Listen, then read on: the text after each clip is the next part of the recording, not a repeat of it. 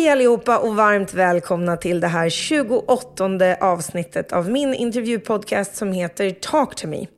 Jag heter Sarah Dawn Finer och dagens gäst är regissören, manusförfattaren, spoken word-poeten och den coola kvinnan Rojda Shekersöz. Rojda föddes den 25 december 1989 i Sverige, har föräldrar med kurdisk bakgrund, uppvuxen i Botkyrka men flyttade till Dalarna för att sen återvända till Stockholm och bli den yngsta eleven någonsin som antogs till regiutbildningen vid Stockholms dramatiska högskola.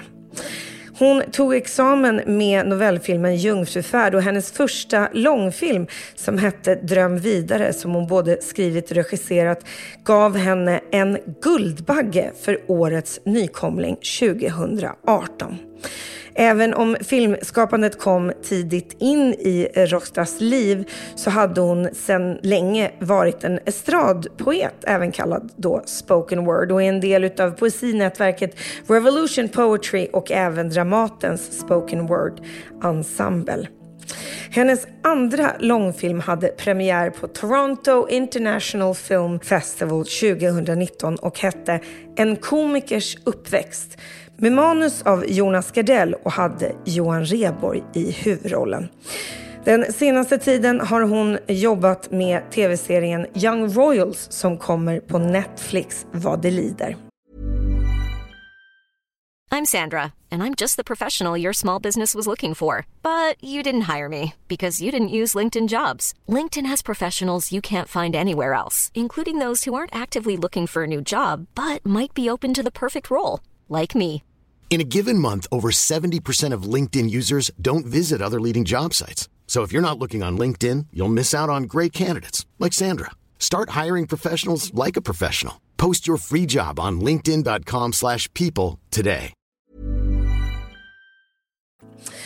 Hur är det att växa upp i Sverige som invandrarbarn till kurdiska föräldrar?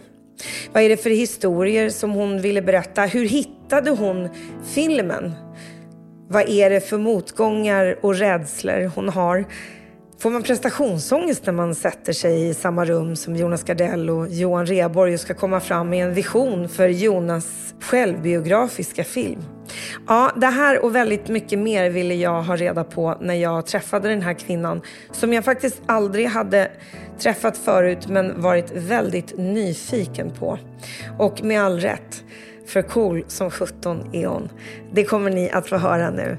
Mina vänner, tack snälla för att ni lyssnar på podden. Hoppas ni får en bra och härlig stund här tillsammans med mig och Rojda Shekersöz.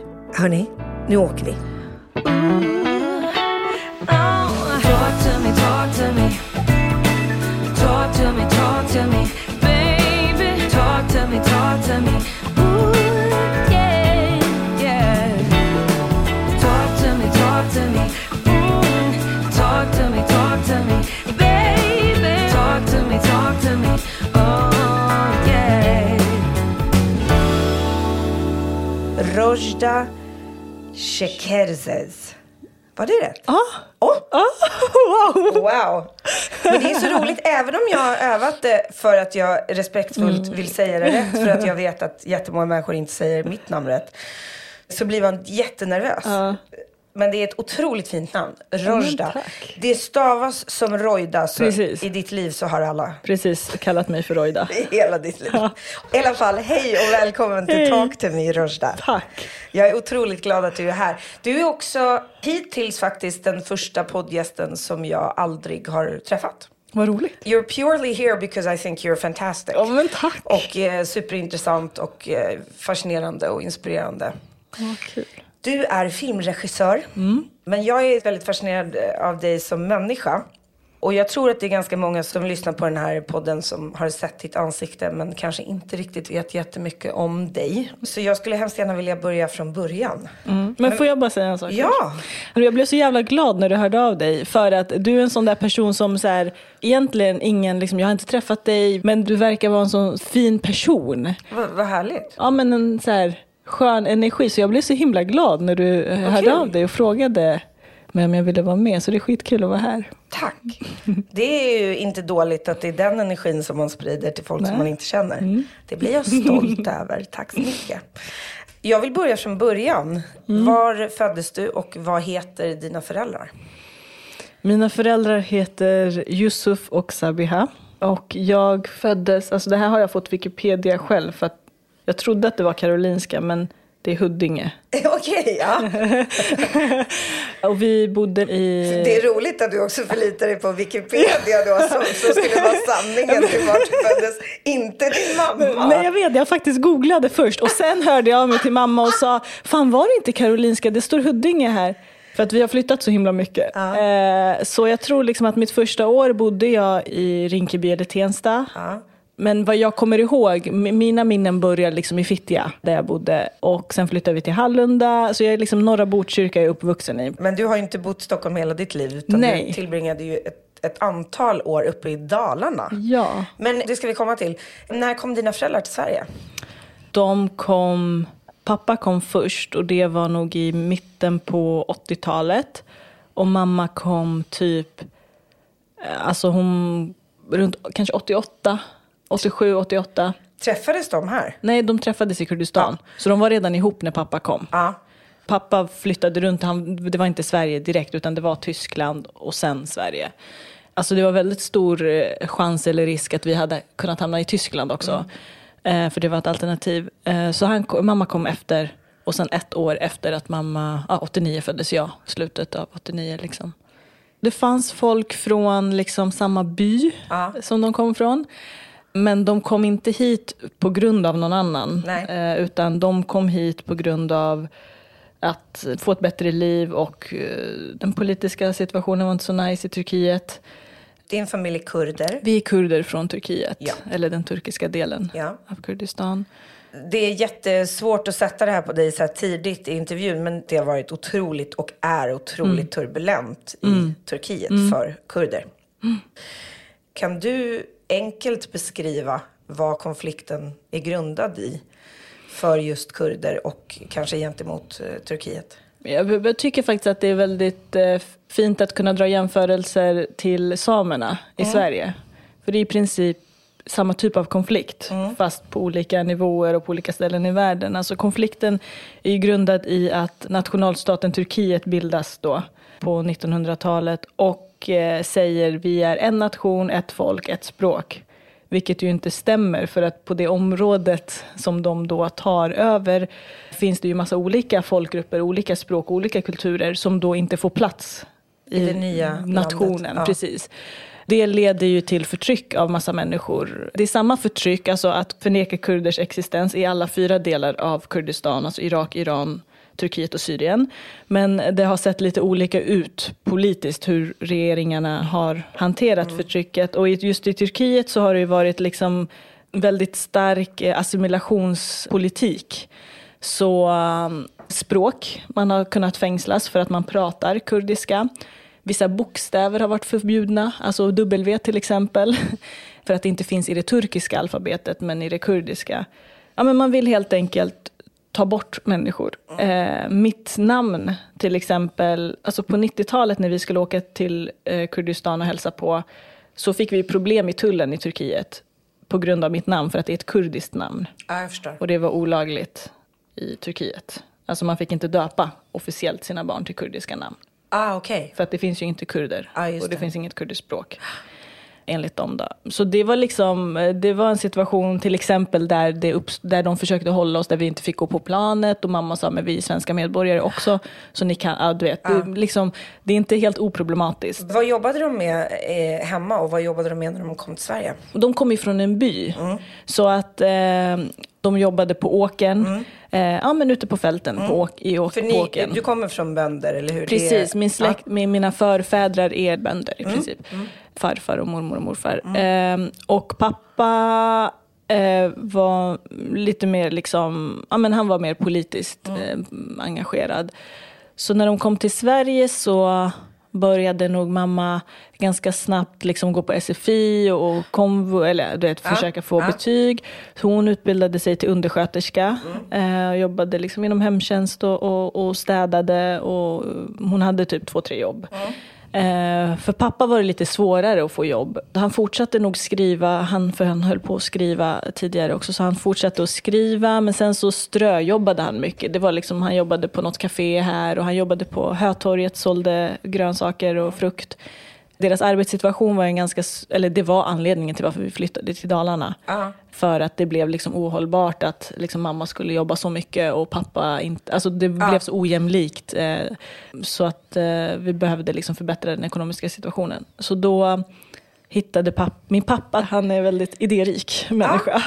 Så han såg liksom en annons i en tidning där det var en så här pizzeria som skulle säljas. Så då åkte han dit och sen bara, okej, det här ser bra ut. Så lånade han pengar av folk. Och alltså, för att köpa den här pizzerian. Precis. Och min pappa är inte liksom, han har aldrig haft kockambition. Alltså jag vet inte, alltså du vet. Och så kommer jag ihåg, för mamma var gravid med min lilla syster.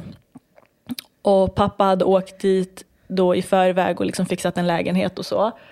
De hade säkert flyttat en massa grejer. Men min gamla barnvagn hade mamma fyllt med grejer så här, som inte fick plats med lasset till Dalarna. Så kommer jag ihåg att vi åkte det här SJ-tåget från Stockholm till Mora, som är närmsta tågstationen till Älvdalen. Och det här är, då bor vi liksom i Hallunda i Stockholm. Och du är typ 10 vid det här laget. Ja, alltså, ni har verkligen rotat er här och ni har ett helt liv här. Precis. Och vi har liksom ett socialt nätverk och allting. Liksom, vårt hem var ett sånt här, du vet, det var folk hela tiden som kom och gick, och ibland liksom glömde man, är vi hemma hos oss eller hos våra grannar nu, så liksom. Vi hade varit liksom Uppsala, för där har vi släkt, och i Halmstad har vi släkt, men vi hade liksom inte varit överallt i Sverige. Precis. Ja, men så har jag den här bilden av att vi går av och det konkar, du vet, mamma är gravid och barnvagn och jag får hålla väskor. Och så bara är det liksom ganska, alltså i mitt huvud är det så här tomt. Det finns inte så mycket folk. Nej. Det är liksom en busstation, jag fattar inte, men vart ska vi liksom? Så kommer pappa med sin bil så här och typ så här, kom. Och så åker vi typ en halvtimme med bilen och det är bara skog och skog och skog. Och så ser jag en skylt så här, du vet, en trafikskylt där det står så Älvdalen. Aha. Fast det förändras ingenting. Men jag bara kom ihåg, jag satt i baksätet och men pappa var liksom, när är vi där? Och han bara, men vi är här. Vi är här. Och jag bara, men det finns inga hus. Alltså vart ska vi bo? Typ. Och han bara, jo men det kommer. Och så dyker det upp så ett hus där. Du vet. Och jag bara... Vad har du för egenskaper som kommer från dina respektive föräldrar? Ja, men jag tror från mamma har jag nog fått uthållighet och så här... Jag har ingen gräns på hur långt jag kan gå förrän jag typ krockar. Typ, på gott och ont. Och samma från pappa har jag också fått någon slags, liksom allt är möjligt på gott och ont. För det är ju inte det. Jag önskar jag hade fått mer av mammas sociala skills. Hon funkar överallt och så här. Och min pappa är lite mer så här observerande och lite, kanske lite för självmedveten. Vilket jag också är. Känns det inte så som att allting är möjligt? Jo, det känns så. Men jag tror inte att det är så. Nej. För mig i alla fall har det varit viktigt också att förstå när så här, fast det här kanske inte är möjligt, för konsekvensen om jag fortsätter är att typ jag kommer förgöra mig själv. Jag håller på att lära mig den liksom balansgången när man ska släppa saker. Liksom. Vem var du i skolan? Alltså min upplevelse är att jag var liksom den minst populära av de mest populära. Alltså jag var med i det här poppisgänget, men jag var liksom längst ner i det poppisgänget. Jag vet precis vad du menar. Och jag tror att det följde med till Dalarna, alltså den rollen liksom på något sätt. I ditt sommarprat så beskriver du väldigt målande hur det var att komma upp till Dalarna. Men också att det ju var en ganska stor kulturkrock. Inte bara för att det är ett annat Sverige, utan därför att du också var ganska ensam i att vara minoritet där uppe. Vilket jag antar att du kanske inte var när du växte upp. Nej. Kan du beskriva hur det känns att gå från de två ytterligheterna? Ja, alltså skillnaden var att Hallunda, det var liksom ett samhälle som jag växte upp i där som var ett blandat samhälle. Så att även om de flesta på gården och så här kom från andra länder, så kom inte alla från samma land. Och även om man kom från olika länder så betyder inte det att man ens hade varit i de länderna, utan det var ju också ens föräldrar som gjorde det. Exakt. De flesta av oss invandrarbarn är ju födda här. Exakt, precis. Men sen när jag flyttade till Dalarna då var det första gången som jag kände mig annorlunda. Det hade jag inte känt mig tidigare. Och första gången som jag hade inte ens reflekterat kring svenskhet eller att vara innanför eller utan. Jag var ju på något sätt norm, även om jag inte var majoritet i Hallunda. Men i Dalarna så blev jag ju något annat. Och det var en jättetraumatisk upplevelse för mig. Dels för att så här, förhålla sig till så här, okej, men vem är jag då? Eller vad, du vet så. Men också för att jag faktiskt utsattes konkret för rasism. Enbart på grund av hur jag såg ut. Det är ett jättestort trauma för mig. För jag hade också en nära vän som var på ett sommarläger med liksom sin bror och hans vänner. Och de var nynazister. Och då var hon på sommarläger med dem. Och då skrev hon ett mejl till mig den sommaren. Och sa att den här sommaren har jag lärt mig en massa saker. Och jag har lärt mig att älska och jag har lärt mig att hata. Alltså jag kommer ihåg det här så tydligt. Och jag har lärt mig att hata och jag kan inte längre vara vän med dig. Och liksom hon skrev ett typ avskedsbrev till mig. Och sa så här, eftersom att du inte är svensk så kan inte jag vara din vän längre. Shit. Hur gammal var du då? Kan jag ha varit 12, typ 11-12, något sånt där. Och jag kommer liksom ihåg att jag var helt förstörd efter det. För att hon var en av mina närmsta vänner. Mina föräldrar såg att jag var ledsen. Och fan, det måste ha varit skitjobbigt för dem. Och bara, vad fan har vi gjort? Jag kommer ihåg att jag gick på en promenad. Min pappa tog ut mig på en promenad. Och berättade om rasism för mig. Vi hade ett långt samtal om så här, vad rasism är, alltså ideologiskt. För att jag skulle förstå att det har inte med mig att göra. Kan man ta in det när man är liksom 12 år gammal och sårad? Fattar man det? Eller är det ändå så, det är något fel på mig? Nej, jag tror jag fattade det. Alltså. Som du minns det så var det första gången som du liksom förstod att det fanns människor som såg olika på svenskhet. Det var inte något som du kände av när du bodde i Stockholm? Nej, absolut inte. Nej. Men det var för att det var inte viktigt att definiera vad som vi är bara. Liksom. Och vi hade ju inte så många svenskar i klassen. Vi hade några stycken, men de var ju minoritet. Ja. Alltså etniskt liksom blonda svenskar. Och det är också en så här skiftning i samband med att vi flyttade. Och alla de här, liksom, den här chocken, så blev jag ju också tonåring där. Alltså, jag bodde där mellan 10 och 15. Då försöker man ju också hitta sin identitet. Hade jag bott i Stockholm där kanske jag ändå hade, liksom, det här hade kommit upp fast på ett annat sätt. Men, så jag brukar ofta beskriva att jag kan många gånger tycka att kulturkrocken i Sverige från storstad till landsbygd kan vara mycket större för mig än kulturkrocken till en annan kultur. Ja. Och trots att man tror att vi alla lever i samma Sverige, så är det verkligen tydligt att det är inte samma Sverige vart man än kommer. Så fort man lär känna någon eller något, så tycker jag att ens perspektiv öppnas. Har man turen att resa så är det kanske det bästa sättet att se att vi är så här små i världen. Det finns en otroligt nästan överromantisk historia om hur du hittade film. Jag vill hemskt gärna låta dig beskriva den historien. Men jag börjar med att fråga, vad hade du för drömmar om vad du ville bli i livet innan du hittade filmen? Ja, jag ville bli skådespelerska. Du ville det? Ja. Men jag var ju som de flesta, liksom, att jag så här, sjöng och dansade och så liksom, i skolan och uppträdde. Så jag tyckte ju om att stå på scen.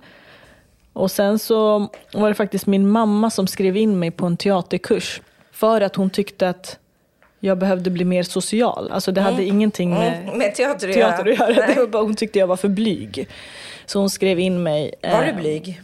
Ja, men det var jag nog. Och jag var nog 7 eller något när hon skrev in mig. Ja, men det var liksom att bli skådis var en tydlig dröm som jag hade. Längtade du efter gestaltandet, alltså att få vara någon annan? Eller längtade du efter att inte behöva vara dig själv? Jag tycker det är roligare att stå på scen än att regissera. Gör du? Men det är mer tillfredsställande att regissera för att det är ett större projekt och det är mer liksom, men att om jag bara tänker lust, då tycker jag att stå på scen är mycket roligare. Oj, vad spännande. Ja, men och det är nog samma sak som jag tyckte redan då, apropå din fråga. För mig tror jag att det handlade mer om att när jag stod på scen att jag var så närvarande. Att jag inte brydde, alltså det var bara, och det var en sån härlig känsla att liksom tiden stod still på något sätt. Alltså det är någon känsla där som jag tycker är en trygg känsla. Det finns en upplevelse att stå på scen som är 100% nu. Liksom. Och det är inte så mycket annat i livet som uppnår den formen av så här hyperfokus och känslomässig upplevelse. Jag som inte är religiös brukar beskriva det som att det är de enda gångerna jag känner mig connectad till någonting större. Du har aldrig sjungit som vuxen? Nej. För du jobbar med spoken word. Jag tänkte du skulle få beskriva vad spoken word är. För folk som aldrig har hört det. Och framförallt kanske, hur hörde du spoken word första gången? Alltså spoken word är ju estradpoesi. Det är ju liksom uppläst poesi. Och första gången som jag hörde spoken word var nog, det var när jag bodde i Dalarna. Och hela min den här identitetssökande och hitta mig själv och vad jag tycker och vem jag är. Då var jag väldigt inne på liksom, det var punk och det var hiphop. Och jag lånade massa skivor och kassettband från biblioteket och lyssnade. Och det var något så här paket man kunde låna. Där Daniel Boyajian, som är en poet ju. Alltså Boyasoglu? Ja, precis. Exakt. Hade läst in sina dikter. Så blev jag blev så rörd. Dels för att det han läste om, jag kunde referera till det. Alltså han pratade om det området som jag liksom längtade tillbaka till på något sätt. Och sen bara hela liksom, alltså melodin och rytmen. Jag tyckte det var så spännande. Och jag hade redan börjat skriva poesi. Men det var min första kontakt med spoken word. Och sen så hittade jag de här amerikanska Def Jam-scenen. Och blev så himla inspirerad av hela genren. Man kan ju säga att det är lite som rap utan musik. Precis, ja. Och mycket mer diktbaserat. Precis, och friare liksom i melodin och sådär. Sen så var första gången som jag gjorde det, då hade jag flyttat tillbaka till Stockholm. Men jag var säkert 17, 18, 19, något sånt där. Och Dramaten hade en jag såg bara en annons på nätet typ vi ska dra igång spoken word poesikvällar, skicka in en video typ. Så hade jag skrivit en text som jag så jag spelade in på min dator där jag läste upp den. Och så fick jag vara en del av den ensemblen, och det var liksom mitt första att jag började uppträda med poesin. Och eftersom jag hade slutat skådespela eller spela teater, så var det spoken word ett sätt för mig att typ få stå på scen. Ja, det är ju som att göra monologer. Exakt. Men varför slutade du spela teater? Varför stängde du ner de drömmarna? Jag kände nog att jag var tvungen att välja om jag ville skådespela eller regissera. Ja, och då kommer vi in på det här. Hur du valde att du skulle regissera. Jag är ju en projektledare. Alltså jag tycker om att styra och ställa och beställa och organisera. Och det var väl det jag kände, att som regissör är jag ju den som bär hela visionen. Och jag har så mycket att berätta. Och jag förstod liksom att filmmediet lever bortom oss. Alltså när vi går bort så finns filmen kvar. Och det tycker jag är jättehäftigt. När jag själv hade sett filmer, det var som jag kände mig oj, nu var jag i en helt annan värld i 2 timmar. Det inspirerade mig, det gav mig livsglädje och kraft. Och jag kände att kan jag vara med och göra det här till andra? Och jag kände helt enkelt att jag har större makt som regissör. Och större ansvar ju. Du måste ju ha en vision. Ja, precis. Som andra människor måste följa. Precis. Och det fanns det gott om i mig. Idéer och visioner och sånt. Vad var det för filmer som du såg som inspirerade dig som ung? Nej, men det som var en vändpunkt för mig, det är liksom, jag minns att jag köpte 2 VHS-filmer på Rättviks marknad som var Billy Elliot och The Believer. Som då Billy Elliot handlar om en gruvarbetarson som vill dansa ballett, och The Believer handlar om en judisk kille som inte låtsas om att han är judisk och är med i ett nazistiskt ungdomsgäng. Och, 2 feelgood-filmer som du hittade på Rättviksmarknaden helt vanlig dag. Bara som 13-åring. Ja. Och jag blev så berörd av de filmerna. Och jag liksom kände igen mig i båda karaktärerna, fast ena var fucking nasse och den andra var liksom en gruvarbetarson. Så kände jag igen mig, och jag fick liksom på något sätt kraft av dem. Och jag kände mig inte ensam. Och jag kände väldigt starkt att det är den här vägen jag ska gå. Liksom. Var det sättet som de berättade historierna i de filmerna som du ville åt? Eller var det just upplevelsen av att om jag kan transportera någon till den här platsen av att inte känna mig ensam, så har jag lyckats göra det för någon annan som jag precis fick uppleva. Ja, men jag tror mer det. Och också att så här, jag kände så här, oj, jag har fått ta del av 2 historier, alltså 2 då i mitt huvud verkligheter som jag aldrig hade haft någon aning om inte jag hade sett de här filmerna. För de finns inte omkring mig. Och jag visste att jag var uppvuxen med så många historier som, alltså det var nästan som en börda att veta alla de här historierna. För att jag kände så här, vad ska jag göra med dem? De måste komma ut på något sätt. Man är ju olika som människor, men jag var nog ett barn som bar på mycket liksom, och observerande barn. Så för mig blev det så här, det blev som en ventil när jag förstod att okej, om jag blir regissör då kan jag berätta de här historierna. Om de visste vad de som står på Hötorget, vad de har för historia, taxichaffisarna, mattanterna, alltså de har levt hela liv innan. Jag vet liksom folk som är förskolepedagoger, som är städare, kvinnor som i Kurdistan har varit gerillasoldater. Alltså det är helt olika liv, och jag tycker det är liksom, jag vet, det känns så konstigt att de historierna att det skulle stanna där liksom, och inte kommuniceras på något sätt. Jag tror det var det som, när jag fick ta del av de här 2 världarna som var helt olik min värld, så tror jag att det blev som en nyckel för mig att kunna typ leva. För jag visste ju inte ens om jag skulle kunna bli regissör, men att ha den drömmen gav mig ett syfte. Det är otroligt rörande att höra dig prata om det, för jag tror att det vi glömmer bort allra mest är ju just att varenda människa har en historia. Och om du dessutom då kommer från ett annat land eller har överlevt trauma eller ett krig, så finns det en historia att berätta som är inspirerande. Och också att jag blir väldigt rörd över att det är ett ok att bära. Alltså du var ju omgiven av ganska mycket människor som pratade om ett land och om en tid som du kanske själv inte jag har ingen relation till det kommer att uppleva det. Ja. Och den relationen jag har är ju via historierna. Ja. Kommer du ihåg första gången som ni åkte till Kurdistan? Alltså så här, den liksom delen jag kommer ifrån och min släkt har ju på ett sätt assimilerats ganska mycket.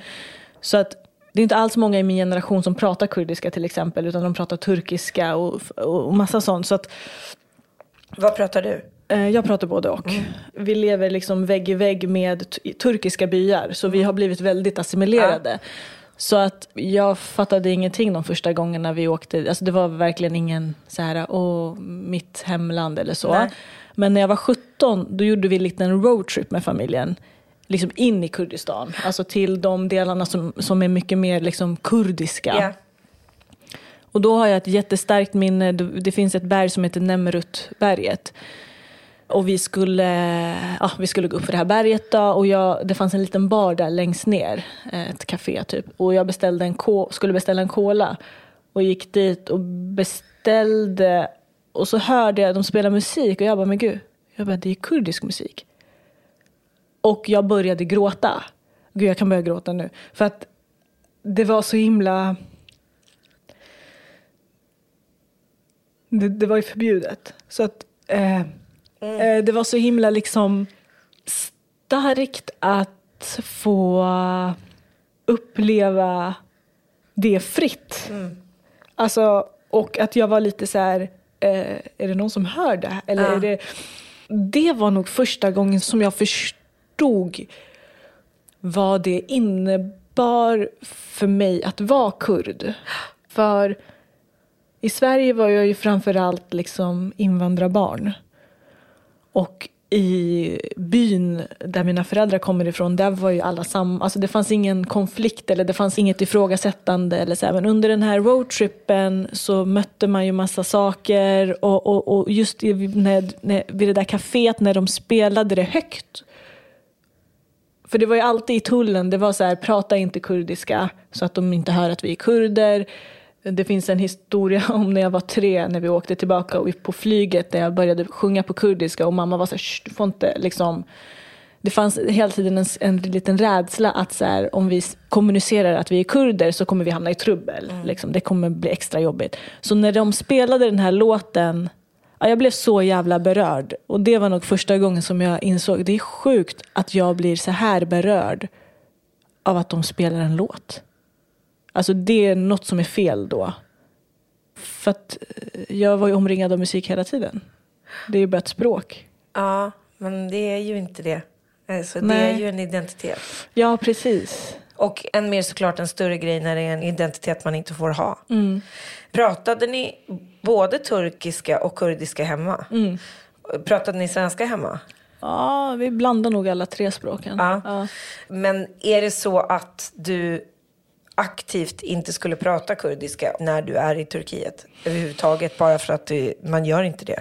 Ja, alltså Turkiet har ju förändrats liksom över tid, och det har ju varit lite, när jag var yngre var det så, sen lättades det lite, så man kunde, alltså för några år sedan så var det okej, det var nästan lite coolt typ.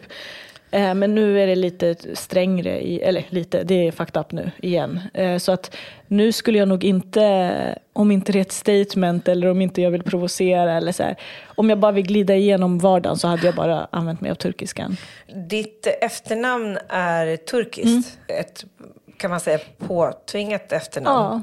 Och du beskriver väldigt fint i ditt sommarprat att du skulle vilja någon dag kanske ändra det till ett kurdiskt namn. Är det så att du blir provocerad om folk tror att du är turk? Eller är det ganska vanligt att folk inte förstår eller vet var du kommer ifrån och antar, och att du inte bryr dig längre? Alltså, turkiskt folk förstår att jag är kurd på grund av mitt förnamn. Så de vet att jag är kurd. Förstår. Men jag har inget emot turkar. Liksom. Nej. Så jag blir inte alls liksom offended om någon skulle tro att jag var turk. Men jag rättar dem gärna. Det var väldigt fin historia. Jag förstår också att det finns en massa sånt där. Jag älskar också att musik kan göra det. För mig är det liksom musikens hjärta. Att den kan nå dit. Där väldigt få saker når. Och nej, men alltså musik är helt överlägset av alla konstformer. Du vet, du behöver inte ens förstå vad som händer. Nej. Och du behöver inte ens förstå språket. Alltså, ibland har jag tänkt, jag som är filmnörd, ibland har jag tänkt, skulle jag bli lika berörd i den här scenen om jag såg den tyst? Ja. Men jag tycker också musik, alltså när vi musiklägger, alltså när jag jobbar, jag ser alltid pauserna som en del av musiken. Alltså där det inte finns musik. Nej. Det är också en del av filmmusiken. Ja. För det är liksom det som skapar effekten. Hey, I'm Ryan Reynolds. Recently, I asked Mint Mobile's legal team if big wireless companies are allowed to raise prices due to inflation. They said yes. And then when I asked if raising prices technically violates those onerous 2-year contracts, they said, "What the f*** are you talking about, you insane Hollywood ass?" So to recap, we're cutting the price of Mint Unlimited from $30 a month to just $15 a month. Give it a try at mintmobile.com/switch. $45 up front for 3 months plus taxes and fees. Promo rate for new customers for limited time. Unlimited more than 40 gigabytes per month. Slows full terms at mintmobile.com. Hiring for your small business? If you're not looking for professionals on LinkedIn, you're looking in the wrong place. That's like looking for your car keys in a fish tank. LinkedIn helps you hire professionals you can't find anywhere else, even those who aren't actively searching for a new job but might be open to the perfect role. In a given month, over 70% of LinkedIn users don't even visit other leading job sites. So start looking in the right place. With LinkedIn, you can hire professionals like a professional. Post your free job on linkedin.com/people today. När du hade förstått att du ville bli filmregissör, 13 år gammal, vad gjorde du då? Alltså mitt första steg var att det fanns typ non-smoking generation, tror jag. Hade någon så här tävling. Så man skulle göra en film på 1 minut. Så mitt första steg var att jag gjorde en sån där kortfilm. Och sen så sökte jag mig till, det fanns en mediaverkstad. Sökte mig dit och gick typ en gång i veckan. Och sen då, jag gick på högstadiet när jag förstod att jag ville bli regissör. Så då kollade jag, vad finns det för filmgymnasium? Liksom, inte estet utan film. Och då fanns det ett i Stockholm. Yes, får flytta tillbaka, tänkte jag, kanske. Då sökte jag dit och kom in. Och flyttade tillbaka till Stockholm själv? Ja. Din familj stannade kvar? Ja. Var kommer det modet ifrån när man är 15-16 år? Jag skulle inte säga faktiskt att jag var modig, för att jag tror att man behöver vara rädd om man ska vara modig. Men jag tror att jag bara har jävligt dålig riskanalys. Och typ, nej men på riktigt, typ lite naiv och lite så här, jag kan göra vad som helst. Nej, jag hade nog också en ganska stark känsla av att vilja komma ifrån Dalarna liksom. Även om det gav mig jättemycket och det har verkligen format både mig, mitt konstnärskap och mig som person och allting. Men hur var det att hamna i en klass med en massa människor som helt plötsligt alla ville göra samma sak? Det var härligt. Det var ju liksom igen så här att jag inte kanske kunde identifiera mig med alla, men det var skönt att alla var väldigt olika och alla kom från olika ställen och så.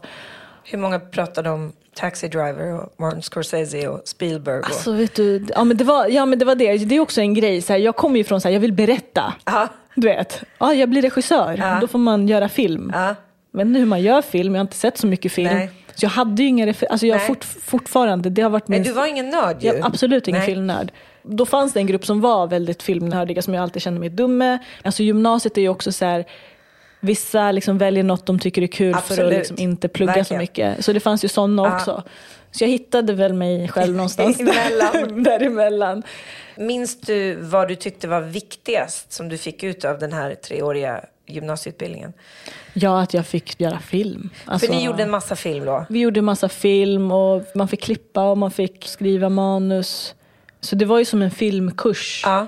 Och det var alla aspekter av det. Man kunde inte bara säga jag vill bara regissera. Nej, utan man skådespelade och man skrev. Precis. Och man lärde sig att ljussätta och klippa. Och det var foto och film. Så vi höll också på med stillbildsfotografering. Jag tror det utvecklade faktiskt mitt visuella tänk också. Och jättekul att få vara i mörkrum. Och alltså, det var massa saker som var väldigt roliga som jag aldrig hade fått möjlighet att göra om inte hade gått där. När i utbildningen kände du jag vill söka till DI, till Dramatiska institutet och fortsätta min utbildning efter gymnasiet? Ja, men det visste jag när jag började. Alltså jag är så här väldigt målmedveten. Alltså någon måste bevisa att det är omöjligt för mig. Och jag gör inte det valet själv liksom. Det har nog varit min ledstjärna, alltså även till DI, efter DI och så. Och också när jag har börjat jobba i branschen, att jag har ett mål. Det är att jag vill berätta mina historier. Och jag vill vara med och berätta. Det behöver inte bara vara mina. Finns det någon annan? Alltså jag vill vara med och berätta den typen av historier. Vad behövde man göra för att komma in på DI och hur svårt är det? Det har ju förändrats lite nu, men då så var det antal prov. Jag tror det höll på 4 till 6 månader med olika steg liksom. Allt från att skicka in något man har gjort till intervjuer, till praktiska övningar. Och de tog in då 4 vartannat år och jag tror det var 3. 4 vartannat år på regilinjen? Ja. Från hela Sverige? Precis, det var nog så här 300-400 som sökte. Och det skrämde inte dig? Nej. Alltså det värsta som kunde hända var att jag inte kom in. Och jag gick ju inte där när jag sökte. Hade du en plan B om du inte skulle kommit in? Nej.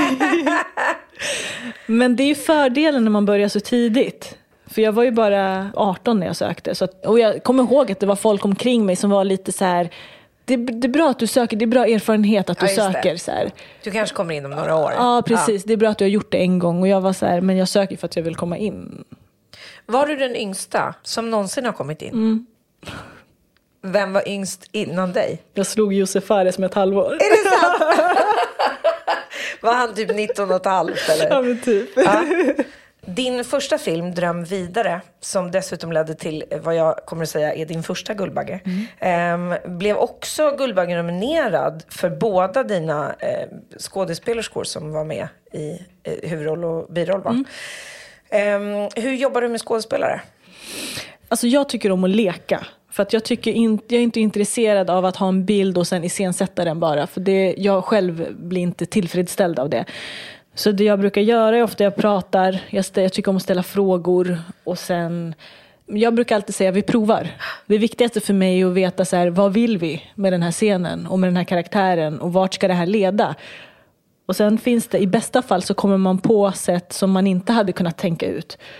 Och det kan också vara, ibland så tycker jag om att testa tvärtom. Så här, fan, tänk om du är så arg att du skrattar, alltså du kan inte hålla dig för skratt för du känner dig så patetisk. Men jag tycker också om att jobba med överraskningar. Jag tycker om att ge liksom enskild regi. Berätta för en skådespelare en sak och inte för alla till exempel. Ja, eller? Precis. Alltså att jag ger en intention eller en uppgift till bara en av dem. När man provfilmar som skådespelare så är det ganska ofta så att man kanske gör scenen intuitionsmässigt. Man får lite regi. Men sen så är hela vitsen att man ska kanske regisseras helt annorlunda i tagning 2 eller 3. För att se hur man då skulle kunna förändra sitt spel eller hur man tar regi. Hur vet du när du har det du vill ha utifrån alla olika varianter som du har fått se från skådespelarna? Jag klipper ganska mycket i mitt huvud. Alltså så att jag ser att så här, ja, men vi har den där reaktionen är bra därifrån och sen det här, fan det jag behöver är en paus. Vet du vad, kan vi göra hela scenen utan dialog? Vi tar bort dialogen, ni får inte prata. För att jag vet att jag behöver lite blickar. Och ofta är det så här, i klipprummet så har jag märkt att det är väldigt ofta som de här tysta scenerna som jag kallar dem. Jag använder ofta större delen av tysta scenerna. Vad roligt, det har jag aldrig hört någon göra. Det var jättespännande. Men det har ju också med erfarenhet att göra, men jag har märkt att på senare tid så har jag ganska bra kontakt med min liksom magkänsla. Så att jag vet när jag har scenen. Kan du beskriva hur det är att göra en film, vilka faser som finns och vilken fas som är din favorit? Om vi räknar med att manuset är klart liksom, så är det ju någon slags, eller under tiden det håller på att färdigställa så är det någon slags finansierings liksom, period där man pitchar och håller på. Det tycker jag är ganska kul att prata om filmen i olika rum. Och för det blir lite som en sport. Och i förproduktionen det är då liksom man börjar bryta ner manuset. Så att dels anställer man team, fotograf bland annat och så. Och location scoutare, så man börjar försöka hitta de här platserna som finns i manus och bryta ner manuset till så här, hur ska vi faktiskt filmatisera det här? Och det finns en FAD, en ledare. First Assistant Director. Precis, som har som uppgift att bryta ner manuset, hur många dagar, när ska vi filma vad? Det är där kompromisserna börjar. Okej, vi har inte råd med det här, vi har råd med det här och allt sånt där.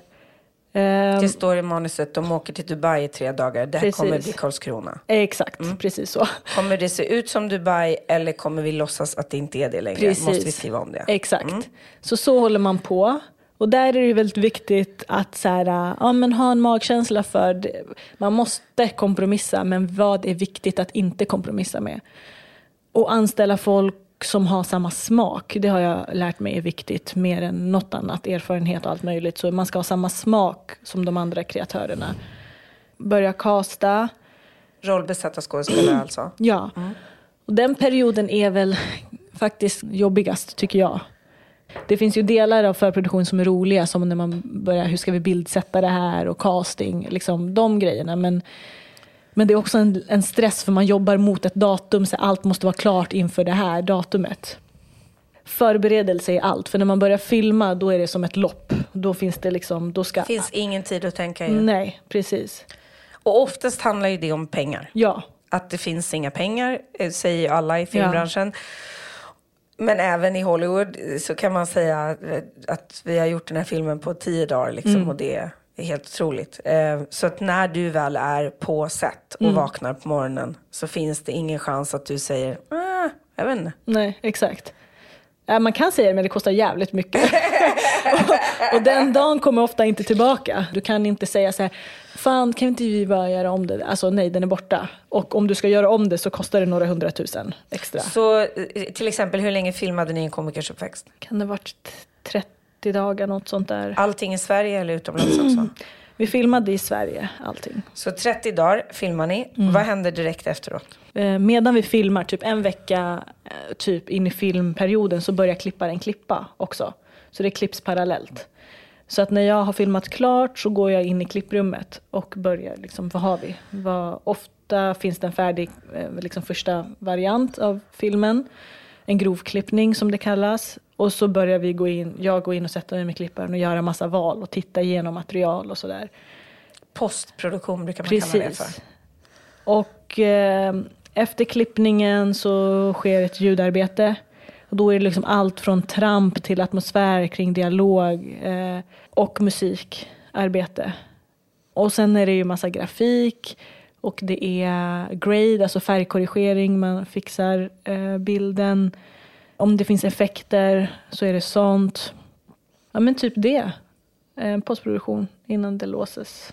Det är aldrig tillräckligt med pengar och det är aldrig en realistisk deadline. Men jag tycker det är ganska skönt att jobba med begränsningar och veta så här, okej, det här är tiden vi har. Hur fördelar det är lättare att göra val ju. Ja, precis.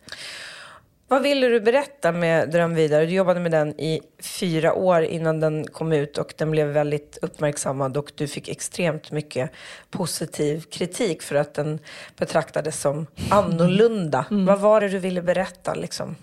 Jag är intresserad av individ och grupp, alltså hur man förhåller sig till en grupp.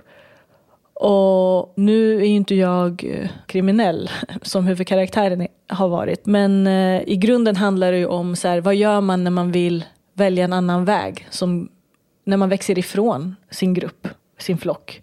Vågar man ta steg eller inte? Och gör man det i hemlighet? Eller alltså, accepteras det? Ja, men det är jag intresserad av. Och sen så ville jag berätta om... För mig var det ju en liten nostalgitripp. Det var väldigt viktigt för mig att få filma i Norra Botkyrka som vi gjorde. Och att få gestalta den platsen på ett sätt som jag själv kände igen den. För mig var det mycket grönska. Det var mycket så här, det var inte graffiti men det var målningar. I ditt sommarprat så hade du det som grundfråga. Tillåts man att lämna sin historia eller måste man bära med sig sin historia? Och hur gör man det om man också vill ha ett annat liv liksom? Kortfattat förklara att du beskrev det bättre. Är det en konflikt i dig? Ja, alltså jag märker att jag ofta gör, och det var samma när jag gjorde en komikers uppväxt, när jag var så här, men varför ska jag berätta det här? Och då bara, fan, det handlar ju också om den här pojken som vill vara med men ändå inte. Och hur långt han är villig att gå.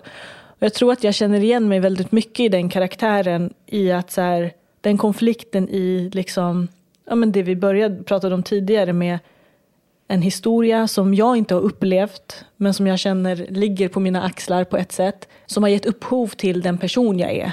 Versus så här, jag lever ett otroligt privilegierat liv som skulle kunna ha sin utgångspunkt från något annat kanske.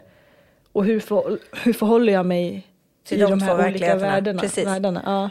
Det är ju 2 väldigt olika historier, Dröm vidare och Den komikers uppväxt och det är din andra stora långfilm. Hade du någon som helst relation till boken eller tv-serien när du kom i kontakt med filmen? Och hur kom du i kontakt med att få jobbet som regissör för filmen?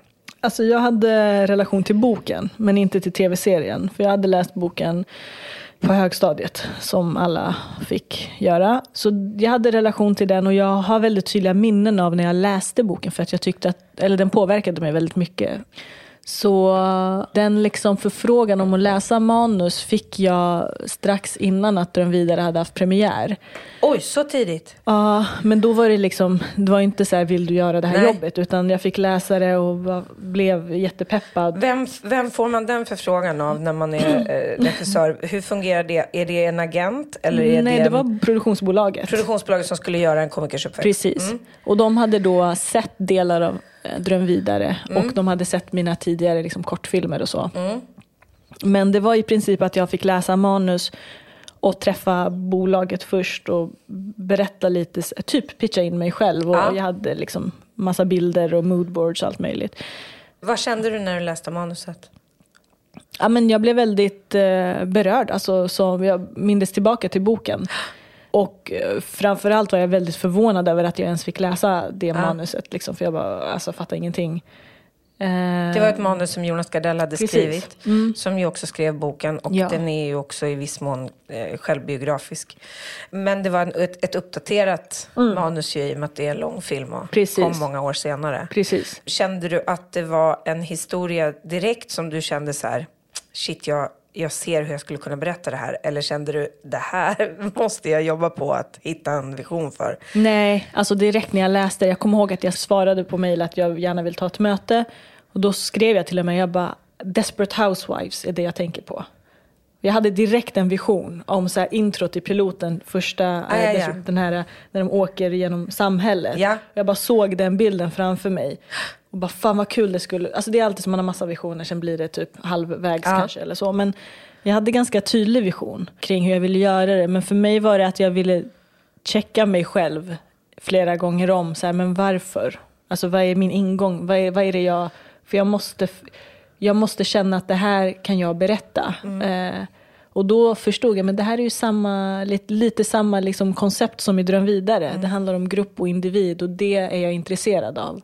Hur många pitchmöten hade du? Men jag hade nog 1 eller 2 med bolaget, och sen träffade jag Jonas och pratade. Och vi började jobba första gången vi träffades. Fast det bara var meningen att vi skulle liksom typ träffa varandra. Hur var det att träffa Jonas? Det är ju en intensiv upplevelse för vem som helst. Men än mer om det är en författare som dessutom kan den här historien på ett sätt som ingen annan kan. Som har burit med sig den i hela sitt liv. Liksom. Hur mycket vågade du komma in och säga, jag tänker så här? Nej, alltså det var det som var så sjukt. Jag bara, jag tycker inte den här sista akten, de här delarna funkar inte. Han bara tog fram en penna och så strök. Okej, så vad tycker du mer? Jag sitter här helt chockad. Vad häftigt. Ja, men det är klart att det var liksom, Jonas är ju en person, alltså, som jag också har vuxit upp med. Jag har sett honom. Så det är klart att det var så här lite, okej, vad ska jag, hur ska han är jag också en konstnär ju. Ja, och det här är hans historia. Ja. Allt gick väldigt, det är återigen min naiva så här, icke-riskanalytiska hjärna. Men min första chock var när pressmeddelandet gick ut att den här filmen skulle bli av. Och jag såg på Jonas Instagram, folk kommenterade så här, oh my god, den här boken förändrar mitt liv, tv-serien, och jag kommer ihåg, och då ringde jag Jonas och bara, jag kommer ju alltså 100% förstöra folks minnen. Alltså för att man kan aldrig toppa, alltså har man ett minne så har man ett minne. Det här är något annat. Jag kan inte försöka konkurrera med folks upplevelser av tidigare liksom, boken. Och... Hur långt in i processen kom Johan Rheborgs namn upp? Ja, men ganska tidigt. Vi pratade ju om den karaktären tidigt. För att det är också en skillnad på... Ja, han är ju äldre i långfilmen än i serien och så. Johan har ju varit en person som jag har haft en känsla för. Jag hade aldrig träffat honom och så. Men det kändes bara som att det finns någonting. Han har någonting... men som kändes outforskat eller outlöst, alltså någonting. Han har ju en otroligt vacker sorg som han nu spelar många fler roller, tyngre grejer där man verkligen har fått se hans oerhörda bredd och fantastiska skådespelaregenskaper, tycker jag. Han är en jättevacker skådespelare. Var det läskigt att träffa honom? Nej. Jag sitter och försöker räkna ut vad det är som gör att du inte har ett prestationsbaserat behov av att så här, nu måste jag visa att jag är värd att sitta vid det här bordet. Alltså, det här är din andra långfilm. Det är så ovanligt, tycker jag. Alltså, jag är ju driven av prestation, på gott och ont. Men det är väldigt mycket mot mig själv och inte mot liksom, att jag behöver prestera inför andra. I rummet, liksom. Nej. Men jag tror att det har att göra med att jag väldigt starkt känner att jag har en uppgift i den här världen. Tror jag. Det är ju fantastiskt. Ja. Och så här, fan vad coolt. Alltså jag och Jonas, vilket omaka par. Vad coolt för det där bolaget att de får jobba med oss två. Alltså så här... Jag var jättechockad och blev så glad när jag såg att jag skulle regissera den här filmen. Jag tyckte det var ett väldigt modigt och innovativt val av dem innan jag ens hade sett den. Ja, men sen så till exempel i det fallet, apropå det du sa nyss då, i det fallet till exempel, där kan jag nu i efterhand se att jag var rädd. Alltså jag hade kunnat vara mycket friare och dra det mycket längre. Men Konstnärligt menar du? Ja, där safeade jag nog för att det fanns ett arv innan. Ja. Så det är ju en sak där jag liksom kanske begränsade mig själv för att jag undermedvetet tänkte att annars kommer jag fucka upp det här. Ja, jag förstår vad du menar. Jag ska ändå säga som en av mina skivproducenter sa för många år sedan när vi skulle spela in covers och jag skulle sjunga covers för första gången efter 3 originalskivor. Och jag försökte göra allt, du vet. Jag ska sjunga helt annorlunda. Jag ska göra låten till min liksom. Och vi höll på där fram och tillbaka. Och till slut så var han så här, alltså den är ju ändå jättebra. Du har ju ändå valt den för att den tilltalar dig. Ska vi kanske börja med att vi bara sjunger den och gör den som den är. Och sen hittar din väg. Det fanns något där från början. Så att även om jag förstår vad du menar, att du kanske konstnärligt hade gjort andra val. Samtidigt så fanns det ju också någonting i originalet som folk älskade. Som du också kanske ville hedra.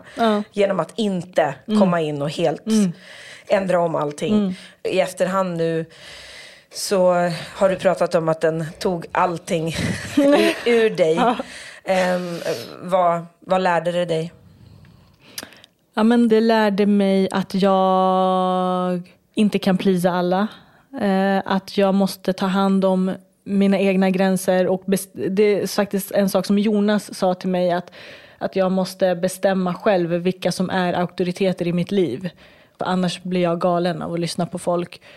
Ja, men jag tror det, alltså sätta gränser. Jag tror det är liksom, jag lärde mig mycket mer privat än konstnärligt i den processen. Har du några speciella minnen från den inspelningen? Hur var det att jobba med Johan? Hur var det att landa där? Hur var det att jobba med barnen? Jag rustade ju mig inför att jobba med Johan. För jag tänkte så här, nu kommer den här medelålders mannen och så ska jag som så här, ung tjejregissör. Och jag blev typ så här lite dött av att det inte fanns något motstånd. Jag hade inget att kriga med liksom. Johan var så jävla, han hade sån respekt för mig. Och det var så jävla fint samarbete. Så det var helt underbart att jobba med honom. Och med barnen, alltså de var så modiga. Och just att så här, det var ju större budget på en komiker än på Dröm vidare. Och det var så skönt att kunna så här, ta in folk som är bra på det de gör. Alltså en scen där de har så här kalas hemma typ, barnen. Och så bara, vänta, jag vet inte hur man dansade på 70-talet. Ta in en koreograf. Alltså det var sån lyx. Och det lärde mig också att kriga för ibland att ta in folk som är bra på det de gör, så kommer allt bli bättre liksom. Planning for your next trip? Elevate your travel style with Quince. Quince has all the jet-setting essentials you'll want for your next getaway, like European linen, premium luggage options, buttery soft Italian leather bags, and so much more. And it's all priced at 50 to 80% less than similar brands. Plus, Quince only works with factories that use safe and ethical manufacturing practices. Pack your bags with high-quality essentials you'll be wearing for vacations to come with Quince. Go to quince.com/trip for free shipping and 365-day returns.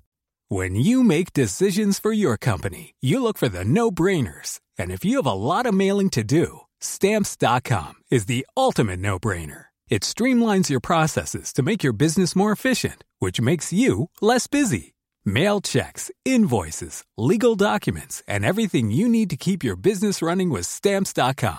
Seamlessly connect with every major marketplace and shopping cart. Schedule package pickups and see your cheapest and fastest shipping options from different carriers. With rates up to 89% off USPS and UPS rates. And with the Stamps.com mobile app, you can take care of mailing and shipping wherever you are. Make the same no-brainer decision as over 1 million other businesses with Stamps.com. Sign up with code PROGRAM for a 4-week trial, plus free postage and a free digital scale. No long-term commitments or contracts. That's Stamps.com. Code PROGRAM. Vem bollar du med kreativt och vem bollar du med känslomässigt i livet? Min pappa bollar jag med kreativt. Och sen så har jag vänner, alltså, som jag bollar med. Jag älskar att du sa det som att så här, alltså jag har vänner. Ja, jag lovar. Alltså, jag har vänner. Sen så har jag liksom vänner. Jaha, okej, ja. Men som är i branschen också och som vars smak jag litar på. Ja. Har du någon filmmamma eller filmpappa som har lärt dig mycket som du brukar ringa? Nej, men jag är en terapeut. Som också har varit i branschen tidigare. Som är väldigt så här, ja, men jag gillar henne. Hon är väldigt självklar liksom. Men jag liksom hittar inspiration kanske mer från folk som inte jobbar i samma bransch. Alltså, som jag kan ta liksom saker av. Ibland tycker jag att det kan bli lite geggigt. Alltså för att det är så mycket liksom känslor, tankar, men också väldigt mycket praktik. Och liksom näringsliv i film. Ja, det är en business. Exakt, och det tycker jag kan vara lite svårt att balansera. Och liksom... Alltså jag tycker det är skönt att lära sig att vara lite så här professionell. Det kan ibland bli geggigt, tycker jag. Hade En komikers uppväxt premiär i Toronto eller hade den premiär i Sverige? I Toronto. Hur var det? Ja, men det var sjukt. Jag filmade en annan grej. Så jag var där i 24 timmar. Nej, 48, i Toronto. Så det var jättesurrealistiskt. Men det var så häftigt, återigen det här magiska med film, att de skrattade på rätt ställen, den publiken också, och liksom snyftade på rätt ställen. Så det var häftigt då att filmen fick möta en icke-svensk publik och man fattade att den funkar. För det är en universell berättelse, folk känner igen sig själva liksom.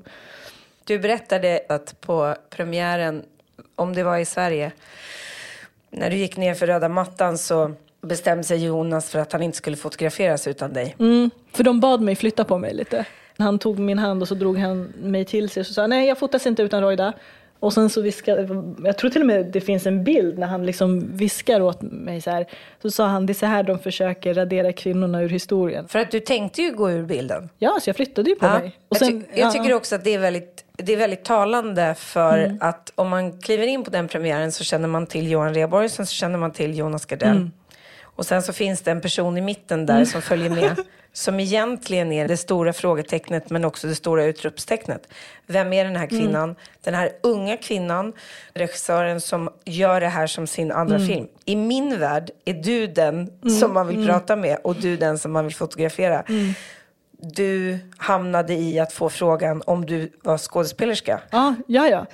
När jag gick av mattan då så var det en journalist eller en fotograf som tog tag i mig och bara, hej ursäkta, kan jag få ta en bild? Jag bara okej. Och tog en bild så skulle han anteckna det. Han bara, vilken roll spelar du? Eller är du så ställde? Jag bara, nej så det är jag som har gjort film och jag är regissör. Ja, regissör. Vad var namnet? Jag bara, alltså det här är... Men det är också, det är inte så, alltså de har ju inte sett mig, men det är bara intressant hur rummen förändras. Alltså till exempel med och utan Jonas märker jag ju hur rummen förändras. Jag märker hur rummen förändras i projekt när jag går in själv. Alltså man märker sånt där. Och det är så... Är du okej med det? Är du okej att spela det spelet? Eller är det något som provocerar dig? Nej, det provocerar mig. Men vad ska jag göra? Alltså, ärligt talat... Provocerar det dig för att du inte tror att det kommer förändras? Eller för att det är som det är? För att det är som det är och att vi är så programmerade. Jag tror inte människor går in och tänker så här, nu är hon ensam så nu ska jag så. Men vi är så programmerade att liksom värdera människor olika. Och det provocerar mig. Och att det är så himla genomskinligt. Och att det påverkar ju beslut. Det påverkar ju vem som får pengar, hur mycket, när, var, hur... Men... Har du lärt dig att kämpa väldigt mycket för dina egna rättigheter? Vågar du säga nej? Ja, det gör jag. Alltså jag känner att det här året har varit, jag tror jag sa det någonstans också, mitt ärligaste år. Alltså jag lyssnade faktiskt på ett samtal igår med Oprah. Älskar Oprah. Älskar! Alltså ibland så... Vilket samtal? Alltså det här var från 2012. Ja. Från Super Soul. Någon av hennes poddar. Ja, precis. Men där den här kvinnan sa då så här, när du förråder dig själv, vad är det då för skillnad på dig och på de andra som gör det mot dig? Jag har inte tidigare formulerat mig så. Men det är det som händer varje gång man inte står upp för sig själv. Då kan inte jag klaga på någon annan som trampar på mig om jag själv gör det. Jag har upptäckt det här året att det behöver inte vara en kamp. Det är en vana. Alltså, jag behöver bara vänja mig själv med att vara bekväm med att vara tydlig. Och kunna ta konsekvenserna för om någon säger nej. För det är ju det, man vill ju inte få ett nej. Och konsekvensen av att någon inte tycker om dig. Precis, och att det får vara okej. Stressar det dig att visa sårbarhet? Det stressar inte mig, men jag får alltid lite ångest efter. För jag vill inte upplevas som svag. Du har sagt att du hade förakt mot svaghet hos dig själv och hos andra människor. Har det förändrats? Jag jobbar på det. Det har inte förändrats helt, men jag tror att det kan vara på väg. För mig har sårbarhet i många år varit förknippat med svaghet tills jag förstod att det var precis tvärtom. Att man är som starkast när man vågar vara som mest Ja, men alltså, sårbar egentligen. Det som är lite jobbigt tycker jag, det är när man jobbar liksom, speciellt när man jobbar i en så här ganska mansdominerad bransch. Så jag förstår ju det du säger intellektuellt, för det krävs ju väldigt styrka att våga vara sårbar. Problemet är bara att resultatet av det har jag själv upplevt är att jag behandlas som en svag person. Så det spelar typ ingen roll om jag själv tycker att jag är modig och stark. För att om de liksom klappar mig på huvudet, bara, gud, hon är så känslig, vi måste vara försiktiga med henne. Då blir jag så här, jag vill inte hamna i den situationen. För att alltså, jag har jättelätt till gråt. Men jag ursäktar mig alltid när jag gråter. Och Jag hatar att jag gråter hela tiden. Och jag säger så här, till och med i arbetssituationer, det var någon gång under processen här när med producenten jag var så arg. Och så jag började gråta. Och jag kände så här, du vet, man känner att nu kommer jag snart börja gråta. Och så sa jag så här, nu kommer jag börja gråta, men det här är en stressrelease, så jag är inte ledsen, bara så du vet. Och så bara grät jag och fortsatte prata. Och så bara var jag tvungen att försäkra mig om att så här, jag är inte ledsen, bara så ni vet. Det här var bara, nu är jag lugn. Det skulle kunna vara så att tydlighet är sårbarhet också. Att om du säger, jag är väldigt trött så jag kommer att prata på det här sättet. Är egentligen att visa, jag är människa, jag behöver de här sakerna. Och jag har rätt att behöva de här sakerna. Så ni får jobba med mig på det här sättet. Ja. Kan det också vara sårbart? 100%. Det här är något som jag har funderat ganska mycket på, att svårigheten med sårbarhet för många kanske kan vara att ordet innebär att man skulle kunna bli sårad. Och jag upplever att om jag är som mest sårbar så blir jag mindre sårad. Exakt. Precis så. För sårbar låter ju också som om det är något som ska gå sönder. Exakt. Men om jag håller upp en fasad och någon trycker, då blir jag oftast mera sårad. För att då kan jag oftast inte heller visa det, för att nu har jag den här fasaden, och det är därför det gör så ont att börja gråta när man är arg, för att det var inte det som var intentionen. Intentionen var ju att vara arg, men man vill ju inte vara arg, så man börjar gråta. Det är en jävla skit är det där. Jag blev så berörd när du pratade om det där, och även någonting som du sa tidigare liksom, med just hur man relaterar till sig själv är ju det handlar om, och det är först då man kan relatera till andra människor på ett annat sätt. Det vill säga, om du trycker ner dig själv, om du behandlar dig själv illa, varför skulle inte någon annan göra det? Och vad är det för skillnad? Ja. En av de absolut vackraste sakerna som jag tror jag har hört en människa säga i mitt liv, och som du har sagt, är: om jag mår bra så kommer jag glömma bort hur smärta känns. Känner du så fortfarande, och vad betydde det för dig när du sa det? Varför sa du det? För att jag har varit så driven av, inte nödvändigtvis så här personlig, alltså privat smärta, men just de här berättelserna omkring.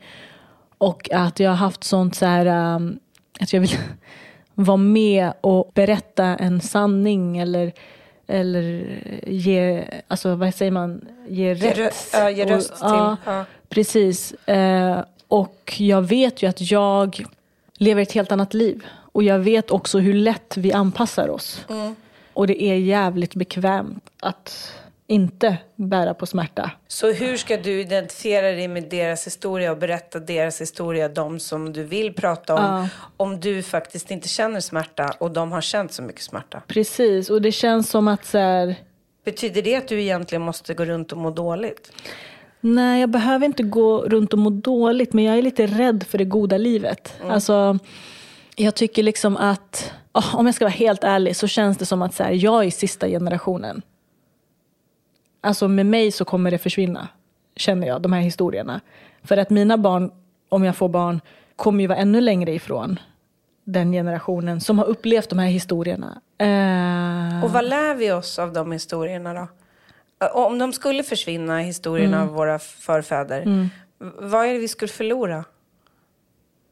Vi skulle förlora historierna. Det är ju något fantastiskt i att ha rötter på något sätt. Den liksom bakgrunden jag kommer ifrån, vi finns ju inte med i historieböckerna. Alltså vi finns inte liksom bevarat. Alltså min pappa tror jag försökte släktforska någon gång på något sätt. Det är liksom min farfars far är så långt vi kommer. För att de var inte registrerade. Alltså det fanns ingen stat. Är vi rädda för att om vi slutar berätta historierna så tappar vi förmågan av att se vad vi egentligen är kapabla till som människor? Så om vi inte får se historia efter historia om kvinnor som har förändrat historien eller män som har förändrat historien och utmanat vad det innebär att vara människa, är vi rädda att vi då inte skulle komma ihåg att vi besitter den kapaciteten? Kanske. Alltså, det är en otrolig förlust att inte kunna bevara historier, tänker jag. På alla möjliga sätt. För jag vet vad det har gjort med mig. Alltså vilken rikedom det har gett mitt liv. Och en kraft det har gett mig att veta att jag kan vara den kvinna som jag är idag på grund av en historia av massa kvinnor. Alltså det ger mig kraft. Det är kanske det som gör att du kliver in i rummet och inte säger jag har ingen rätt att vara här. Precis. Och att det liksom ger mig någon slags självklarhet. Det är så vi bygger vår värld på något sätt. Jag vill att de här berättelserna ska vara en del av den här världen. Alltså min pappa jobbar i en pizzeria. De som kommer, han säger så här: du är välkommen om en kvart. 79 kronor, varsågod, en Vesuvio. Den här mannen är inte bara den där mannen som du ser. Det finns mer. Och om vi alla skulle kunna få liksom ta del av de här historierna så skulle alla vi bli mycket rikare. Alltså våra världar skulle bli rikare liksom. Vad vill du berätta? Vad vill du skapa? Jag tror för mig är det viktigt att ge hopp till människor på något sätt. Och jag vill kunna liksom tända en gnista hos människor. Så som de här filmerna tände gnista hos mig och gjorde att jag faktiskt handlade och blev regissör. Och jag känner väldigt starkt, jag börjar känna mer och mer att så här, jag kommer vilja äga större del av, alltså mer av mitt eget konstnärskap. Typ starta produktionsbolag och sånt, eller? Ja, precis. Och jag märker det finns en aspekt som vi väldigt sällan tar hänsyn till i branschen, tycker jag. Och det är liksom, det är inte alltid de som har jobbat längst som är bäst. För att det här med att ha en erfarenhet, en livserfarenhet och referenser, det ger ju en blick som ju är allt vi gör. Det är en blick. Hur tittar vi på det här? Hur gör vi? Hur regisserar vi? Hur fotograferar vi? Hur ljudlägger vi? Det är ju en blick. Det är inte bara en teknisk skill liksom. Nej. Och det är en aspekt som jag väldigt gärna vill ta tillvara på när jag fortsätter jobba liksom. Vad är det för blick människor som jag jobbar med har? Ja. Vad är det bästa råd som du har fått? Ja, men det är nog det där. Bestäm vilka som är auktoriteter i ditt liv. Vad gör du när ingen tittar på? Sjunger karaoke på YouTube. Är det sant? Vad har du för go-to karaoke-låt? Det är antingen, vad heter hon, Amy Winehouse, Back to Black. Eller Skyfall, Adele. Girl, jag måste få höra dig sjunga nu, känner jag. Hur väljer du musik i dina projekt och vad lyssnar du på för musik? Hur jag väljer musik, alltså jag väljer musik väldigt tidigt. Innan vi börjar filma, alltså när jag läser manus så gör jag ofta playlists. Och sen är det några så delar jag med mig till kompositören liksom. Kan inte du bara berätta det du får om vad du har jobbat med senaste året och på vilket sätt? För nu har du dessutom jobbat under en pandemi, vilket måste varit så krångligt. Ja, alltså under 1 år sedan i maj så har jag jobbat med en serie för Netflix som heter Young Royals. I vilket land har ni filmat? I Sverige. I Sverige? Men det är en engelsk serie? Nej, det är en 100% svensk serie. Aha, med en engelsk titel? Ja. För att? Alltså den kommer ju sändas internationellt. Ja. Och det var liksom, ska vi ha en svensk och en amerikansk titel eller engelsk titel eller bara en engelsk, så det var ett sånt val. Första serien som du har gjort? Precis, som jag konceptuerar. Ja. Och det innebär att jag sätter tonen och jag har gjort liksom de första avsnitten. Och sen så har jag jobbat med en regissör som heter Erika Kallmeier, en norsk regissör. Alltså det är det, som regissör är man ju så ensam. Så det är jättekul att få liksom jobba med en kollega. Mm. Har ni regisserat tillsammans eller har ni regisserat olika avsnitt? Olika avsnitt, precis. Okej, och då betyder det att det är premiär i år någon gång? Precis, i sommar kommer det premiär. Ja. Hur har du levt under de här senaste 7-8 åren privat? Bor du i Stockholm? Jag bor i Stockholm. Din familj, kom de någonsin tillbaka till Stockholm eller stannade de i Älvdalen? De kom tillbaka i 3 år medan min syster gick gymnasiet. Och sen i år flyttade de tillbaka. Okej, till Älvdalen. Ja. Mm. Och din mamma, vad jobbar hon med där uppe? Hon jobbar både som undersköterska framförallt, men så hjälper pappa liksom på restaurangen ibland. Mm. Och han har fortfarande sin restaurang? Har sin, ja. Nu har han en ny liksom... Vi måste rappa den. Ja, jag vet. Pisologi heter det. Har man, det är hans trademark. Så han tyckte det var biologi, pisologi. Läran om pizza. Ja. I hear you. Så han har någon ny vision om vad han ska göra med den. När gör du annat än att jobba? Det går ju väldigt mycket i vågor. Och det har ju mitt sociala... Mina vänner och familj fått lära sig. Så när jag liksom en period under inspelning och förproduktion, typ ett halvår, så är jag helt borta. Och nu när jag är i post så har jag ju kvällar, helger. Nu bor jag ganska nära några av mina närmsta vänner också, så det är skönt. Vad har du för drömmar? Ja, men det här har nog blivit lite av en dröm, det här med produktionsbolaget som jag kommer starta i år. Som liksom att kunna få ha mitt gäng. Alltså, och kunna så här, kanske satsa och investera i projekt och människor som jag tror på. Det har blivit lite av en dröm faktiskt. Vi ska summera lite om det här och göra något som jag kallar för 10 snabba.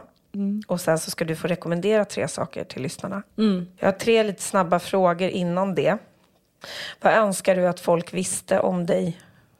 Oh my god, vad jobbigt. Okej, att jag är kul. Det är bra. Finns det någon historia som du går runt och bär på, som du vet att du någon gång kommer att berätta och att det kommer förändra dig som människa när du vågar berätta den historien? Ja. Vad spännande. Då längtar jag efter att få se det. Vad vet du nu som du önskar att du visste när du började på DI? Att jag behöver inte bli bra på att mingla. Bra sagt. Det löser sig ändå. Ja. Men jag tycker ofta att det svåra är att jag är mer så här, jag kan gå in i folk. Alltså jag är mer så, om jag träffar dig, jag vet inte hur man håller det på ytan. Förstår du? Jag är så här, absolut förstår jag. Jag vet inte hur man gör det heller. Jag blir ganska djup ganska snabbt. Och det är 95% till varför jag startade den här podden. För att jag vill ha riktiga samtal med riktiga människor. För att det är syre för mig.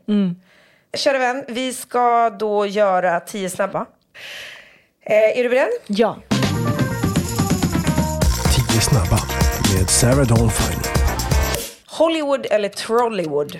Hollywood. Sticka ut eller passa in? Sticka ut. Te eller kaffe? Kaffe. Klokskap eller dårskap? Klokskap. Regissera andras historier eller skriva egna för att regissera?